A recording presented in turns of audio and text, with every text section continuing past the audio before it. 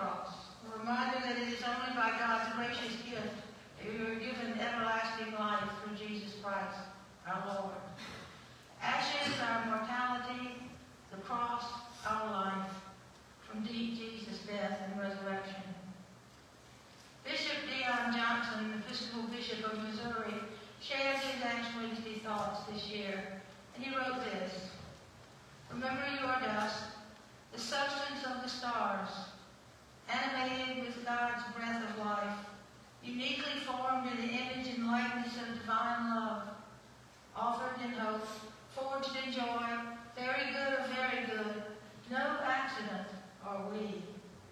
This beloved, quickened dust, meant to love and be loved, remember you are dust."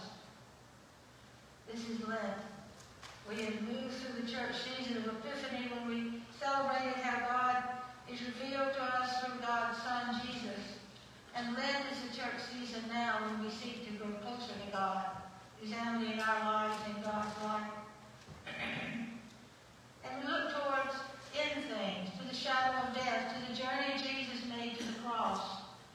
To the cross, yes, but then to the quiet as death tomb, that after it's filled with Jesus' crucified body would be transformed into the tomb that would echo brazenly in its emptiness, the tomb that would open wide its mouth and say hallelujah. But that is 40 days away, and we must wait. For now, there is the solemn time of reflection on our lives as Christians, self-examination, repentance, pulling back into the quiet space of Lent, where we face our deepest, truest selves in our conversations with God, and where the Alleluias are buried for now, awaiting their resurrection on Easter Day. Before we read of the dire events ahead in Jerusalem, there is Jesus' journey to the wilderness place of suffering and salvation. And there is our own journey through Lent with all of our startling remembrances of our conscious choices to turn away from God. Lent with all its whispers of dusty death. Here's a little poem about dust. Oh dear God, hold me the hands of a hungry child. Sings the brow of her fly-strewn lines. Hear me the mouth that sings of some bread. Smell me the dust in her hair. Grow me to Jesus. Hold me the hands of a writing child. Sing the words as she reads. Hear me the prayers she lifts with her bread. You made her and us from your dust. Dust is God's DNA. God created us out of the dust of the earth, having first created the earth and seeing that it was good. So dusty death has no dominion, as Dylan Thomas writes.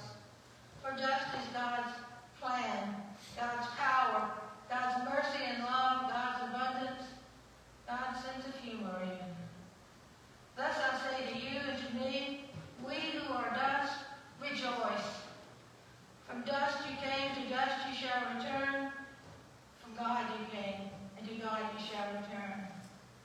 This, as Mark's opening line says, is the beginning of the good news, and is the good news of Jesus Christ, Son of God. It is life-affirming, even in the shadow of death. Here is healing and inspiration to live in the light of our triune God, triune Trinity, Father, Son, and Holy Spirit. But sometimes we wonder about Lent, don't we? There's an uneasy something about being lost in sin and the shadow of death lurking by, and all this talk about dust. We acknowledge our sins. We give thanks for our salvation, but it takes 40 days of this tension between the two. What do we think? How to find the balance? What is the way ahead? Jonathan Wright, in one of the adult Sunday school classes, shared the thoughts of Thomas Merton that may apply here. Merton wrote, "My Lord God, I have no idea where I'm going. I do not see the road ahead of me. I cannot know for certain where it will end. Nor have I really done myself. And the fact that I think I am following your will does not mean that I actually am doing so. But I believe the desire to please you, Lord, does in fact please you.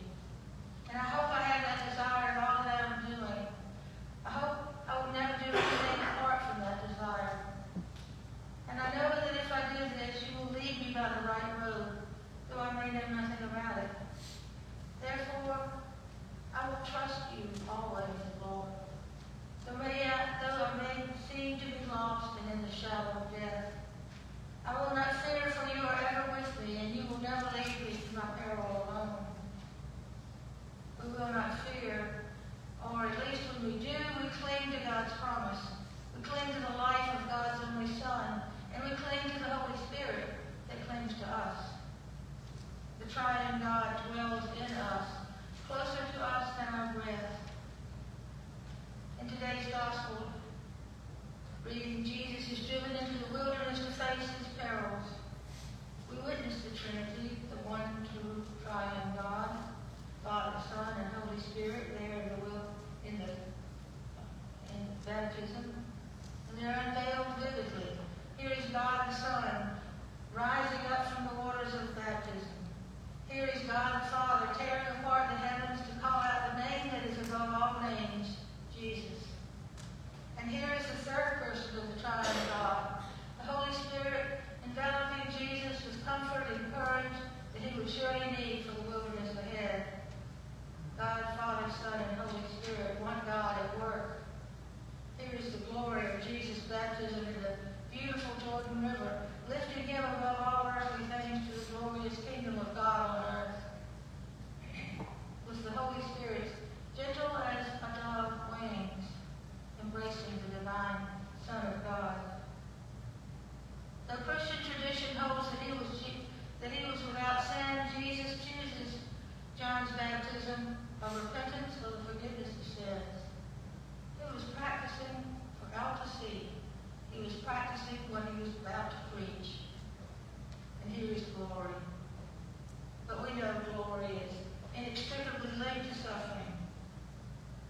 Quite suddenly, the Holy Spirit drives, not gently leads, but roughly drives, abruptly propels the all-very human Jesus into a bleak wilderness. Without the distractions of the lush Jordan Valley, or the support of his adoring, worshipful cousin John the Baptizer, he sent alone. And Jesus faces a fierce landscape, 40 days of learning exactly what he would be facing in the future. There are wild beasts, that is, who represent what is even worse. The evil ahead at work in some humans who would willfully misunderstand him, scorn and reject him, torture and kill him. There in the wilderness, seemingly removed from the goodness of earth, Jesus is instructed by God about this nature of evil, of Satan, God's adversary, who tempted and tested Jesus, encircling him with danger. It was a wild and wretched place, like the wilderness where God had led the children of Israel for 40 years, where wilderness was not the path of ease. The God of Israel is the one who thrives on fierce landscapes, who seemingly forces God's people into wild and wretched places where trust must be absolute. The Exodus text affirms that when Pharaoh let the people of Israel go, God did not lead them into Palestine by the easier, closer, more direct route to the north along the Mediterranean Sea. Instead, they were pointed toward the longer route, meandering further south, more deeply into the desert, towards Mount Sinai. The Hebrew language of Exodus is translated to mean that God chose not to lead the Israelites on the less troublesome way, because and for the very reason that that way was easier and less demanding. God intentionally opted for the desert wilderness, the hard way. God's people were deliberately forced into the desert, taking the more dangerous route, which requires radical faith and absolute trust. Such faith and trust grow stronger that way. The Israelites covered so many grueling miles on such a tortuous path that they lost all desire to recross the wilderness for the leeks and onions they had in abundance as slaves in Egypt. Maybe others go around the desert on the simpler route, but the way of God's people is fluid. The Gospel of Mark draws on this same tradition when it speaks of Jesus being driven into the desert wilderness. The Greek word "ekbalos" in this passage from Mark is a harsh word, having the sense of being roughly thrown. Jesus, like all of Israel before him, is forced to take the hard way, going directly from his baptism into the wilderness of temptation. Being thrust into the desert with its promise of death, is the prelude to Jesus' life now. The Son of God, still wet from the waters of baptism, thrown now into the wilderness, is going through his death, headed already towards the cross. The desert in Mark's Gospel is a place of death and foreshadows the cross. Yet ironically, Jesus also finds comfort there, often retreating to deserted places to pray. You remember the story of how he would leave the crowds and go off by himself and pray. Maybe you've done that. The places of scarcity and death in the presence of Jesus become places of hope and new life. Jesus, who is himself the kingdom of God, emerges from the wilderness strong and confident. As Mark relates it, Jesus came proclaiming the good news of God, saying, "The time is fulfilled. The kingdom of God has come near. Repent and believe in the good news." Confident. Radical faith. Absolute trust. This was God's desire for the children of Israel in their 40-year journey to the promised land. Radical faith and absolute trust. This was God's desire for Jesus in his 40 days in the wilderness, and afterwards in his ministry, and in the Garden of Gethsemane, and on the cross. Radical faith and absolute trust. This is God's desire for us as beloved creation to live and flourish in the garden, in the kingdom of God. Solace is a word that means comfort and consolation in a time of distress. Jesus finds solace in the fierce landscape of the desert wilderness, which is to say that in a time of distress, in a place of death and wild beasts, Jesus finds comfort and consolation from God's ministering angels. And you remember that angels, God's angels, are messengers. That's what they are. God's repeated message to Jesus through the angels surely is, "You are my Son, the beloved. With you I am well pleased." The Father was with the Son. As both divine and human, Jesus was vulnerable to the dangers of the wilderness. But God was always with him, always watchful, always providing care and protection. God knows how vulnerable we are. And just as God was with Jesus, God is always with and in us.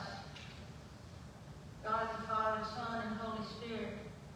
God is our indwelling fortress of forgiveness and our joy and mercy and love, our guiding strength for the journey, and our courage to go forth and live by our words and by our actions. Live the blessed truth of God in Jesus, the truth that is the salvation of all creation. The Reverend Dr. Ken Wright reminded one of the adult Sunday school classes recently about our going forth to God's people. He said, for some people, their only experience of God is us. We reflect the light of God who is within us. This is a powerful reminder. Or as our relationship, our connection with God grows stronger, we are drawn more and more toward God, understanding our need for God. St. Augustine knew this. He wrote, "You have made us for yourself, O Lord, and our hearts are restless until they rest in you." St. Matthias' people, finding solace and strength from God, seek to become more connected to God, and are thus empowered to go forth offering solace to the broken and downhearted, to the hungry students, to those in pain and fear and sorrow, to those who do not know our Lord, or who do not love him. Father Scott writes that there is nothing more important than developing a strong, life-giving connection with God. Through this connection, there is abundant life. There is repentance and God's forgiveness, even in our times of personal wilderness, maybe especially in our times